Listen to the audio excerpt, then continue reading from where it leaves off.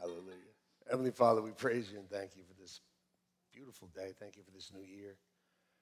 Father, I personally thank you for every person here, just that gives their time and effort and has laid their life down for you. Just bless them, Father. Pray for all the visitors here today. I pray that you would just meet them where they are. Speak to them through everyone here today, through the worship, through the person next to them, through my wife, myself, whoever speaks to them. I just pray you speak to them. Father, if anyone came in here today not knowing Jesus Christ as their Lord and Savior, I pray that they would leave with salvation. If anyone came in here lonely, depressed, feeling empty, that you would fill their heart with your love by the power of your Holy Spirit. If anyone's sick in their body or struggling financially, God, that you would give them the exact word they need to carry them through, because they will get through it with you, because you never fail, Lord. Father, speak to your people through me, I pray. In Jesus' name, amen. We're turning to Luke chapter 15. A lot of stuff going on today. I want to try to move quickly, give you an opportunity to respond to God. But the Lord told me in 2016, it's time for people to come back to me. And he was talking to me, because I'm a people. I'm with him, but I get distracted. You ever get distracted? This parable talks about a man who had two sons, and the younger son said, I want my inheritance now. And it says in verse 11 and 12, he said, Father, give me the portion of goods that falls to me. He was the second son. In some cases, the first son will get more than the second son. He would get 2/3 of it. We don't know if that's the case here, but being the second son, the first son was very honored in that time for the Jews. So he probably had a chip on his shoulder already, because maybe his older brother was, maybe getting a little more attention or whatever it might be. But he said, Father, give me the portion of goods that falls to me. Gimme, gimme, gimme. I bet his name was Jimmy. There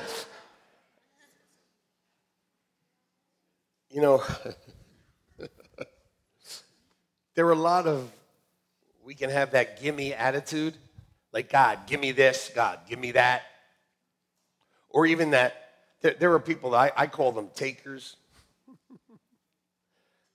You go into Dunkin' Donuts and you take all the sugar, all the equal. You know what I mean? Like, just people with an attitude of taking.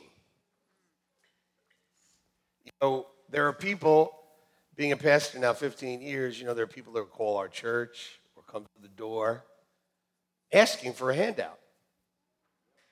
And you know what you find out? They were at that church, and they were at the church before, and the church before.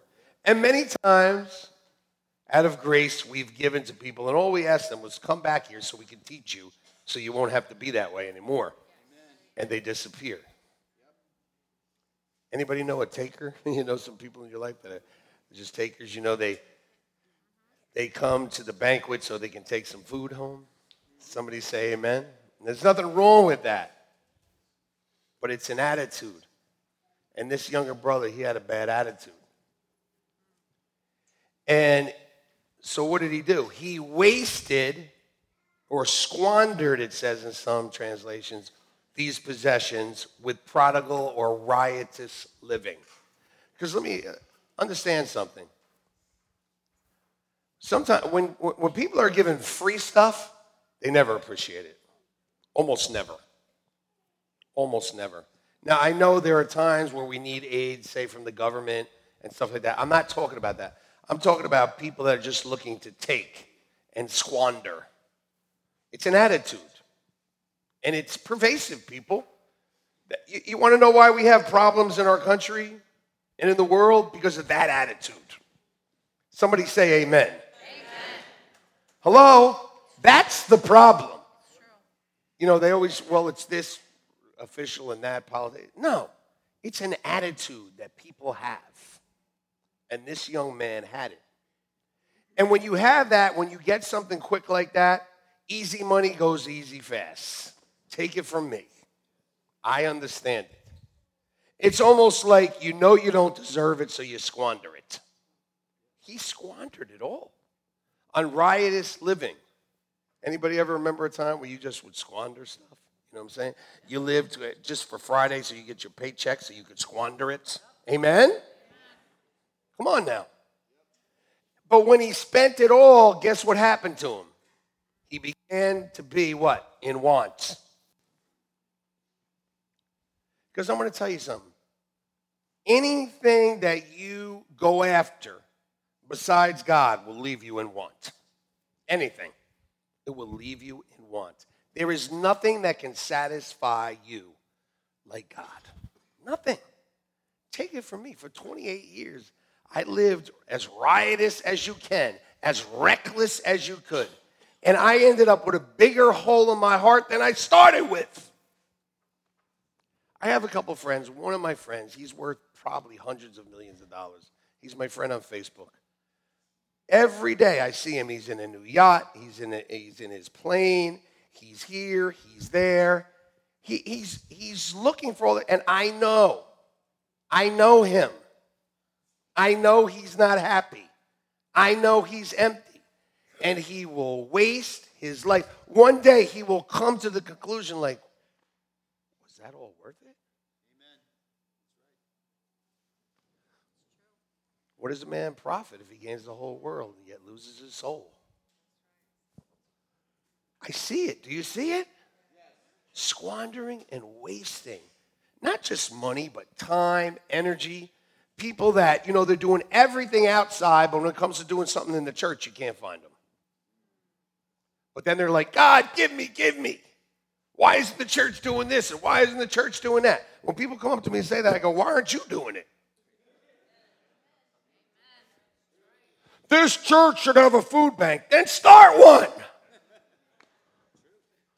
This church should have this. This church should have... All right, then if you see the need, plant the seed.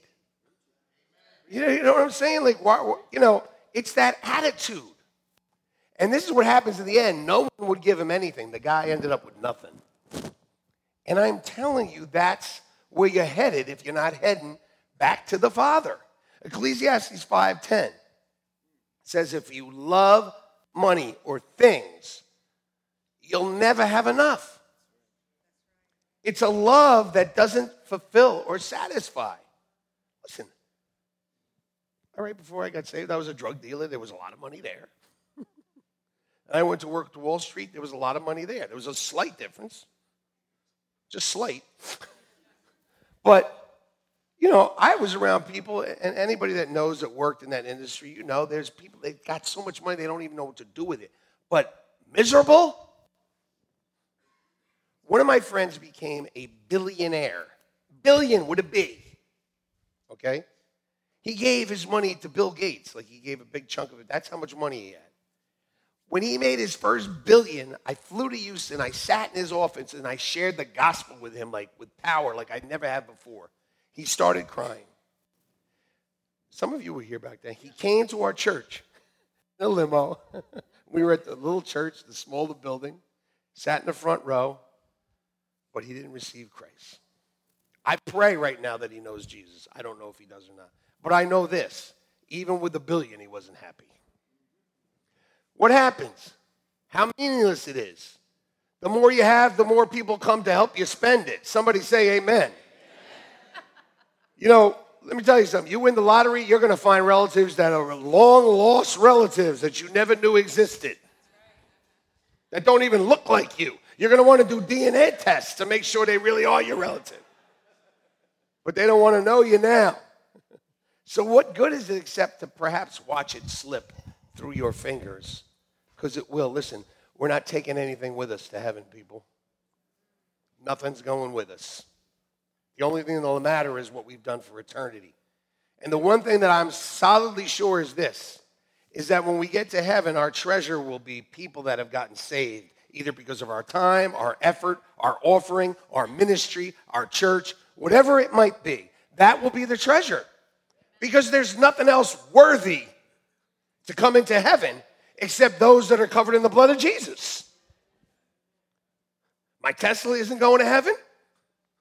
Your Rolls isn't going to heaven. Your money isn't going to heaven.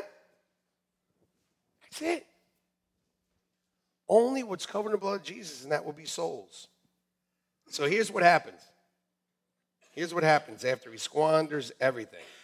He gets to a point, okay, where he's feeding pigs.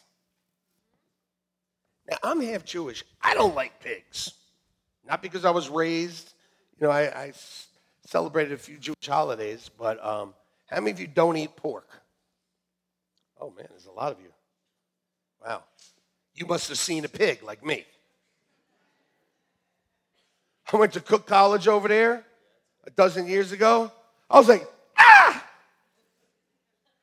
I was like, maybe bacon, because bacon doesn't look like it. It's tough to give up bacon. Turkey bacon I eat now. Did you ever see a turkey? But these pigs, they're slopping around. They're disgusting. I mean, God was right. Don't eat. Some of you are going to have a ham sandwich today and think, oh.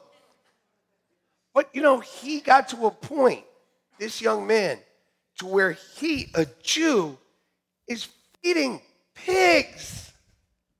You have no idea how unclean that will be for him. And then it got so bad, he hit bottom so bad, that he wanted to eat what the pigs were eating. Oh, God. Lord Jesus. I just had to say that. I mean, come on. The husks, like the pigs were getting the better part than what he was asking for. Like he would eat that. But you know what? As low as you can go is how high you can go. Amen? Amen. How many of you ever been to a point where I'm just done. I just give up. I quit. I'll just eat slop. I don't care anymore. I was there. You ever been there? Come on, you ever been to that place? Maybe it was you're going to eat slop, but you were just at a place of just desperation. And you know what? That could be a good place to be, because you know what happened? It says he came to himself. And that's the crux of this message. He came to himself. It says in verse 17, but when he came to himself. Well, if he had to come to himself, I guess he must have left himself. Other translations say he came to his senses. There are many people that have lost themselves. They don't know who they are. They're separated from themselves. They're living another person's life, not the life they were supposed to live. When I was 13, my mother kidnapped me and my younger brother and sister, took us to a different state to avoid prosecution. She changed our name. That's how I became Joseph Carlucci. Okay? That's my middle name. Some of you look and wondering what that is. That is a made-up name. That is not my name. But I lived as that person for 13 years. People called me that name, but that wasn't my real name. I knew what my real name was. And that was a time where I lost myself. I didn't know who Joe Adova was anymore. I was living riotously. I was living to die. And then I met Jesus, and I came to myself. And I took my name back. I had to go to court to get my name back. And just so I wouldn't forget the lowest times of my life, I made Carlucci my middle name. My real middle name is Mark. Believe it or not. My kids probably don't even know that. Yeah. Would you call me Mark? I don't like that middle name. I got to change my middle name. How many of you don't like your middle name and you want to change it? All right. Get lost and then come back to yourself. He came back to himself and he said, my Father's help, his servants have, guess what? They got enough to eat and they got some left over. I will arise and go to my Father. Listen to me. You decide if you come back to God. You decide if you find yourself. It starts up here. Just like the woman with the issue of blood. She would have still had an issue of blood if she hadn't said something to herself. He said to himself, because what I teach you is, you don't listen to anybody like you listen to yourself, right? I know who you are. I know who you are, people. When you're saying yes, but you're going like this. No. We had this joke on New Year's Eve. We wanted to watch the football game. So Dave Potter, he kept looking at me and he said, we're not putting on the football game on New Year's Eve, right, Pastor Joe? And I go, you're right, Dave. We're not putting on the football game at New Year's Eve. And he would just shake his head, yes. In other words, we are putting a football game on. You listen to you more than you listen to anybody else. Some of you are talking to yourself right now. How many? Come on. How many of you are having a two-way conversation right now? You talk to yourself. You do. You do it all the time, and you could talk yourself into anything. I almost talked myself into taking my own life. That's how powerful your self-talk is. He said, I'm going to arise, and I'm going to go to my Father. I'm going to go back. Nobody can make you go back. Not Pastor John, not Pastor Kevin. By the way, Pastor John is starting a new Sunday school. It's called The Parables of Jesus. And we're talking about parables. Holy Spirit knows what he's doing. But even if you go to his Sunday school and he tells you, listen, you need to get back to God. He can shake you, kick you, punch you. Unless you say, I'm going to get up. And I'm going to go, and I'm going to say, and I'm going to do, it's not going to happen. Because nobody can drag you to God. It's your decision. Say, it's my decision. It's my decision. Some of you may have got dragged to the altar. Don't raise your hand. But you said, I do. You could have said, I don't. You had the chance. Amen? Todd's like, I'm not touching that. He said, I'm going to rise. I'm going to go to my Father. Some of you today need to say, you know what? I'm going to get up and I'm going to go back to God. I'm going to come back to myself. Because the beginning of every breakthrough starts with you. The beginning of every breakthrough starts with you. The beginning of every breakthrough starts with you. Stop blaming Pastor John and Pastor Kev, Pastor Courtney. That's why we got 3 pastors, so they can blame them before they get to me. So stop blaming Pastor Courtney, Pastor Kevin, Pastor John, Deacon Randy. Stop blaming everybody. It's your decision. If you're squandering your life, listen, let me tell you something. Where you are right now is because of you. Where you are in your life right now is because of you. Just telling you right now. Stop blaming all these circumstances and everything. I had circumstances too. He had circumstances. She had circumstances. Circumstances just happen. Things just happen. But you choose if you're going back to God, if you're going to be with him. Because guess what? In his house, there's enough to eat with some left over. But you chose something else. Nobody made you choose it. You chose it. Now, you don't get to choose family. I didn't get to choose my crazy family. But I got a new crazy family, and they're a lot better. Amen. This is my family. Yes, I have brothers and sisters. But you know what? If they haven't put their faith in Jesus Christ, guess what? They're going to be temporary family. This is eternal family. Look around. You're going to spend eternity with that person. Get used to it.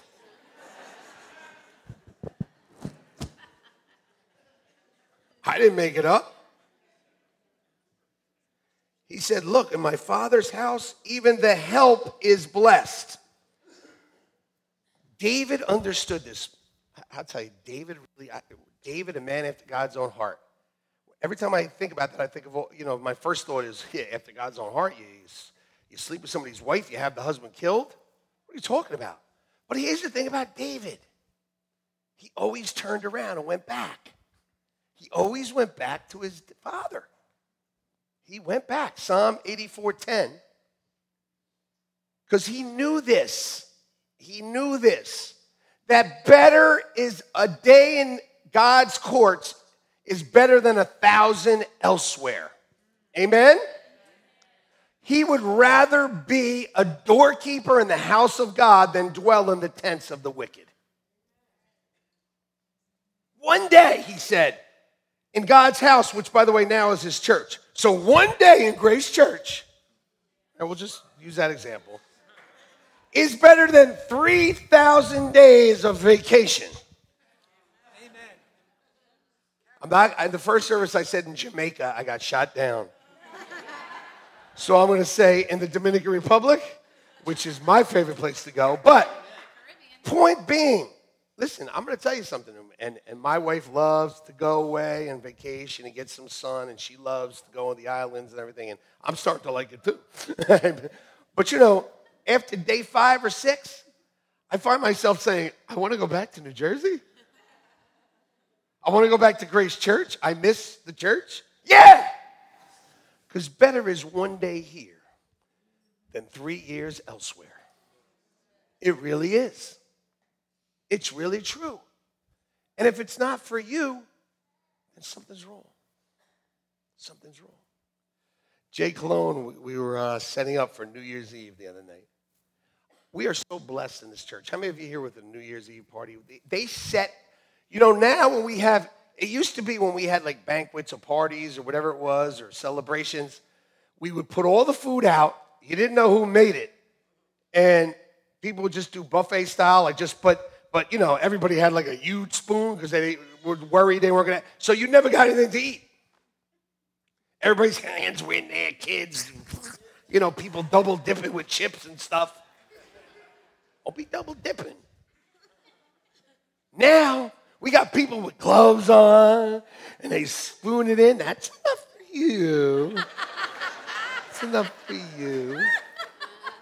You don't need 75 chicken wings. You can have 3. You know what I'm saying? So they do it. Our events team is absolutely fantastic. Like, they're so good. Let me tell you something. There are people that don't come to events because they're exactly what I said. Because they think, you know, it's a church. There's going to be all these trays, and kids are going to be digging their fingers in there, putting it in their mouth, putting it back. So they don't even come. But now you see, like, people with gloves on, caps on, sterilization spray. It's like, okay, I can eat there. Yeah, I could do that. But they do such a great job. They really do. And there's like zillions of them helping. You know, in the past, I ended up doing that stuff. And it didn't end up good. I mean, I don't know. What do I know about a rack? And if I remember how many times I burned the food. I put that sterno on. I thought that's how you cooked it. I didn't know that's to keep it warm. So I put the sterno on. I put the food there. By the time the people came, it was burnt. It was like burnt ziti. You know what I'm saying? So they know what they're doing. And I went there, and I wanted to be, because now it's like, you go to do something, they're like, no, get out. Leonardo's like, get out of here, Pastor Joe. Like, dang, I want to play. So I came on New Year's Eve, and Jay, he was like, oh, happy. First of all, because he was going to get the DJ, because DJ Jay, you know. That was part of the reason. But the other reason, he said to me, he goes like this to me, you know, we were just enjoying ourselves, setting up for the New Year. Like, setting up for New Year's is great. It's the takedown. At 2 a.m, that's a little rough. But we're setting up, and Jay just said to me, he goes, this is the best part. I said, that's why I'm here. I want to be part of. I want to, listen, I'll be an usher in the house of God rather than spend 3 years in riotous living. I spent 20 years of riotous living almost. And then when I got saved, we joined the church, you know, and they go, after like a couple weeks, because it was a new church, there was nobody doing anything, like, you want to be an usher? I was like, who are you looking at? Me? Do I get a flashlight and a suit and a little hat? Like, no, we just want you to be an usher in the church. I was so excited to be an usher. I mean, I got to be honest with you. I felt like you could have said you are the CEO of your company. I mean, I was so excited that I could be somebody in God's house, that I could be at the door, open it for somebody. Me, drug dealing, suicide thinking, no good. Me? I could be an usher? I'll be the best darn usher you ever had here. And it got to the point where I was like, if anybody ever messes with anybody in this church, boy, I'm going to kick. And they were like, no, not that kind of usher. They were like, no. I was like, if anybody, I was hoping somebody was going to threat. Come on, get bats out. I mean, no, that's not the kind of usher here. Remember, hon? I didn't know. I was like, if anybody messes with this church, man. I was like, I thought it was a bouncer job. I used to say, if anybody comes and says anything to anybody. I had it all wrong. But I learned, to serve in God's house. And it was better than anything. It made me feel I had some self-worth. Like I could do that. Like, you would let me do that? Me? As bad as I was? Hey, here, you're welcome. Here, God loves you. Here, you can serve. Here, you can do. Here, you can preach. Here, you can sing. Here, you can play. Here, you can pray. Come on. Come to yourself. Come back to yourself and come back to God. He wants you to come. Look at verse 18. God wants you to come back. He's waiting for you to come back. Put up Luke 15:18. There you go. I will rise and go to my father, and I will say to him, Father, I have sinned against heaven and before you, and I'm no longer worthy to be called your son. Make me like one of your hired servants. So this is what he said he was going to come and say to his dad. His attitude was like, I'll do whatever. Any of you remember when you crossed over from death to life and your attitude was like, I'll do whatever they want me to? Yes. I really.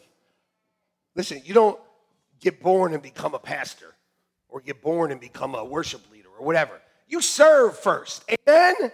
You serve first because an attitude has to be put in you before you can start leading people. Jesus said the greatest must be servants first. So you learn to serve first. People go like, listen, can I preach next week? I go, this is your first Sunday, man. Can I be on the worship team? I don't even know your name. Never mind if you can sing. I mean, listen, you come back, but you come back with the right attitude.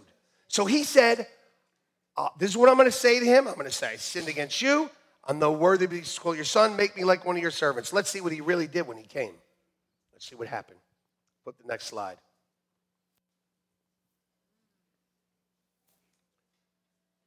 And the son said to him, Father, I have sinned against heaven and in your sight, no longer worthy to be called your son.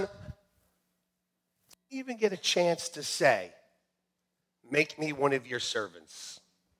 The father stopped him right there. But the father said, see, he knew the attitude he was coming back with, but he wouldn't let him go there. He wouldn't let him go there.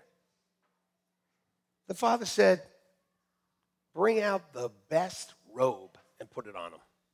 Not any old robe, the best robe. That's the robe of the righteousness that we have through Jesus Christ. Put the best robe on him. When you come to God, he puts the best robe on you. The best coat. The best one. Then he said, put a ring on his hand. The ring that shows he's in the family. You know what I'm saying? You know how you kiss the ring? Put the ring on his finger. He's in the family. And if you ever saw the movie Ben-Hur, it's my favorite movie. It's 4 hours long. My kids don't like it, but I love it. Anyway, when Masada and they bet on the chariot races, they're like, okay, but you need to sign this paper. And he takes his ring, signet ring, and he puts it in the impression. And that states that It's backed by him. He puts that ring on your finger. He's got your back now. And with God on your side, nothing can be against you.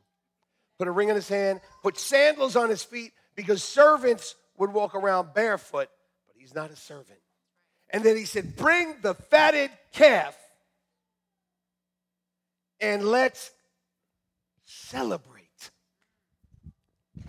God. You want to make God happy? Come to yourself and come to him. He wants to bless you. He wants to celebrate over you. You don't have to earn sonship. You are his son because of his son. You don't have to earn sonship. You are his son because of his son. You don't have to earn it. You are his son because of his son. I grew up without a dad in my house. How many of you know that, understand that, okay? So you've never called anyone dad. I was 26 or whatever it was when I met my real father. I had a real tough time just trying to figure out, what do I call this person? How many of you, you got a son or a daughter, and they're about to, they have, they're engaged or they got married, and the son-in-law and daughter-in-law, they're like, they have a little tough time of what to call you because they don't know what to say. Help them out. Anyway, I didn't know what to call him. But I remember when I got saved, and it said that I wasn't an outsider anymore. They said, you're a son now. So I just started calling him Dad.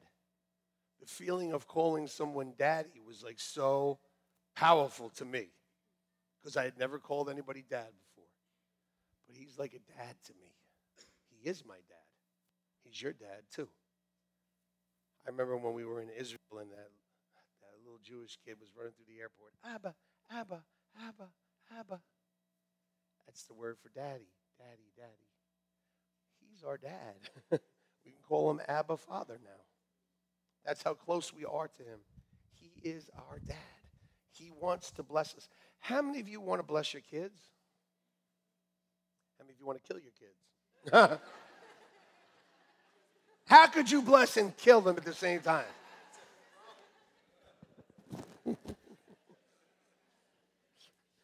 The point is, after we kill them, we want to bless them. Point is, we want the best for our kids, don't we? Come on now. Is God any different? Psalm 35. We're going to finish up here. This is one of my favorite scriptures. Pastor Kev is going to go up, and eventually the whole worship team is going to go up, so whenever you guys are ready. But before this scripture in verse 26, David says, God, please quiet all my enemies. Let them not rejoice over me when I'm in trouble. I mean, you feel that way sometimes, right? You don't want people to be happy when you're doing bad. Because believe me, there are people that are happy when you're not doing well. You know why? Because they're not happy. And they don't want you to be happy. So people that are not happy when you're doing well, understand this. They're just hurting. They're just hurting. But David said, don't let them gloat over my misfortune. But for those that favor my cause, David is somebody that understood a cause. Okay? When Israel was facing the Philistines, and Goliath came out every day for 40 days and said, send somebody out to fight me, nobody would go. David's father sent him to send cheese and bread or something for his brothers. He goes, he hears what's going on, and he says, somebody should do something about this. And he says something that it just rings in my ear every time I think of this scripture. He said, is there not a cause that this Goliath comes out here and no one defeats him? Is there not a cause? David understood the cause. The cause is God and his kingdom and the church and what he's doing on earth. There is a cause here. There's a cause. And it says, let them shout for joy. David said, let those that favor the right cause, let those that support the right cause, let them say, let the Lord be magnified, who has pleasure in the prosperity of his servants. Look at that scripture for a second now. This scripture changed my life. You mean God gets magnified and he has pleasure when I'm doing well? Okay, wait a second. Let's try this again. God takes pleasure when you do well. God gets magnified when you do well. Amen. Or maybe. No! Prosperity doesn't mean money. You know what? As weird as prosperity teaching got, the devil used it to turn people off to it altogether. Prosperity means advancement in every area of your life. It means making progress on your job, in your ministry, in your relationships, in your marriage, in your church, in your life, with your family. That is what God's plan is for you. Wake up! It makes him happy. It makes him happy. It brings him pleasure. And one time I was just talking to God. I said, hey, God, I'm doing pretty good. Things are going well. People got saved this Sunday. Alicia's not mad at me.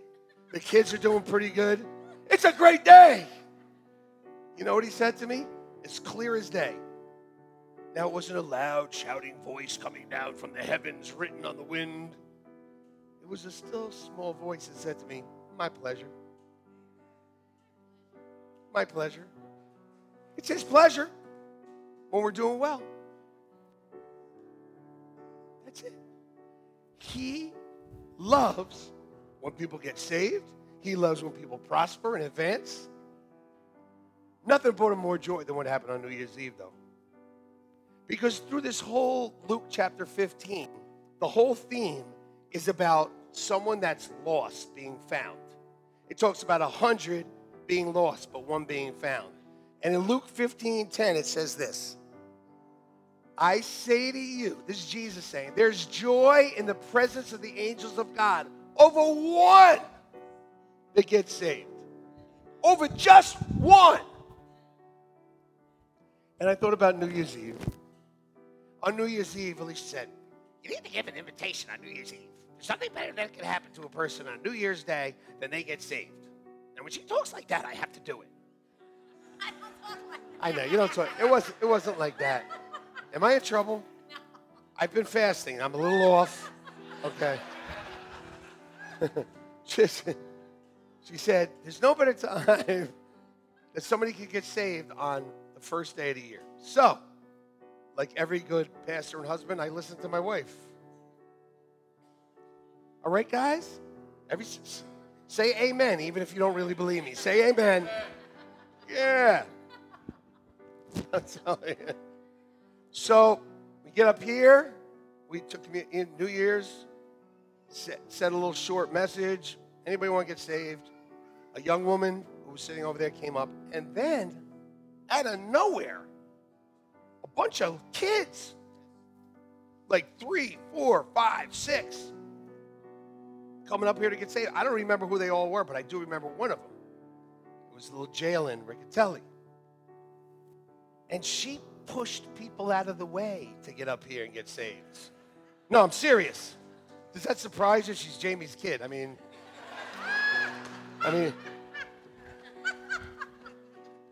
and Todd had something to do with it, but she pushed people out of the way to come up here and give her heart to the Lord. And Jamie was talking to her, and she said, do you know what happened? She goes, yes. Mommy, now I have Jesus in my heart. You know what happened? There was joy. There was joy here, right? There was joy here. You know, a young little kid gets saved. Everybody's like so excited. You know, we're all like, you know, a middle-aged person gets saved. We're like, oh, that's great. You know, kid gets saved. Everybody's like, yeah! I don't get it, but anyway, there was so much joy. Imagine the joy that was in heaven. Amen. Imagine the joy that happened up there. That's right. when they got saved. That's what it's all about. Let's close our eyes. Let's bow our heads right now. This is what it's all about, people. This is what it's all about.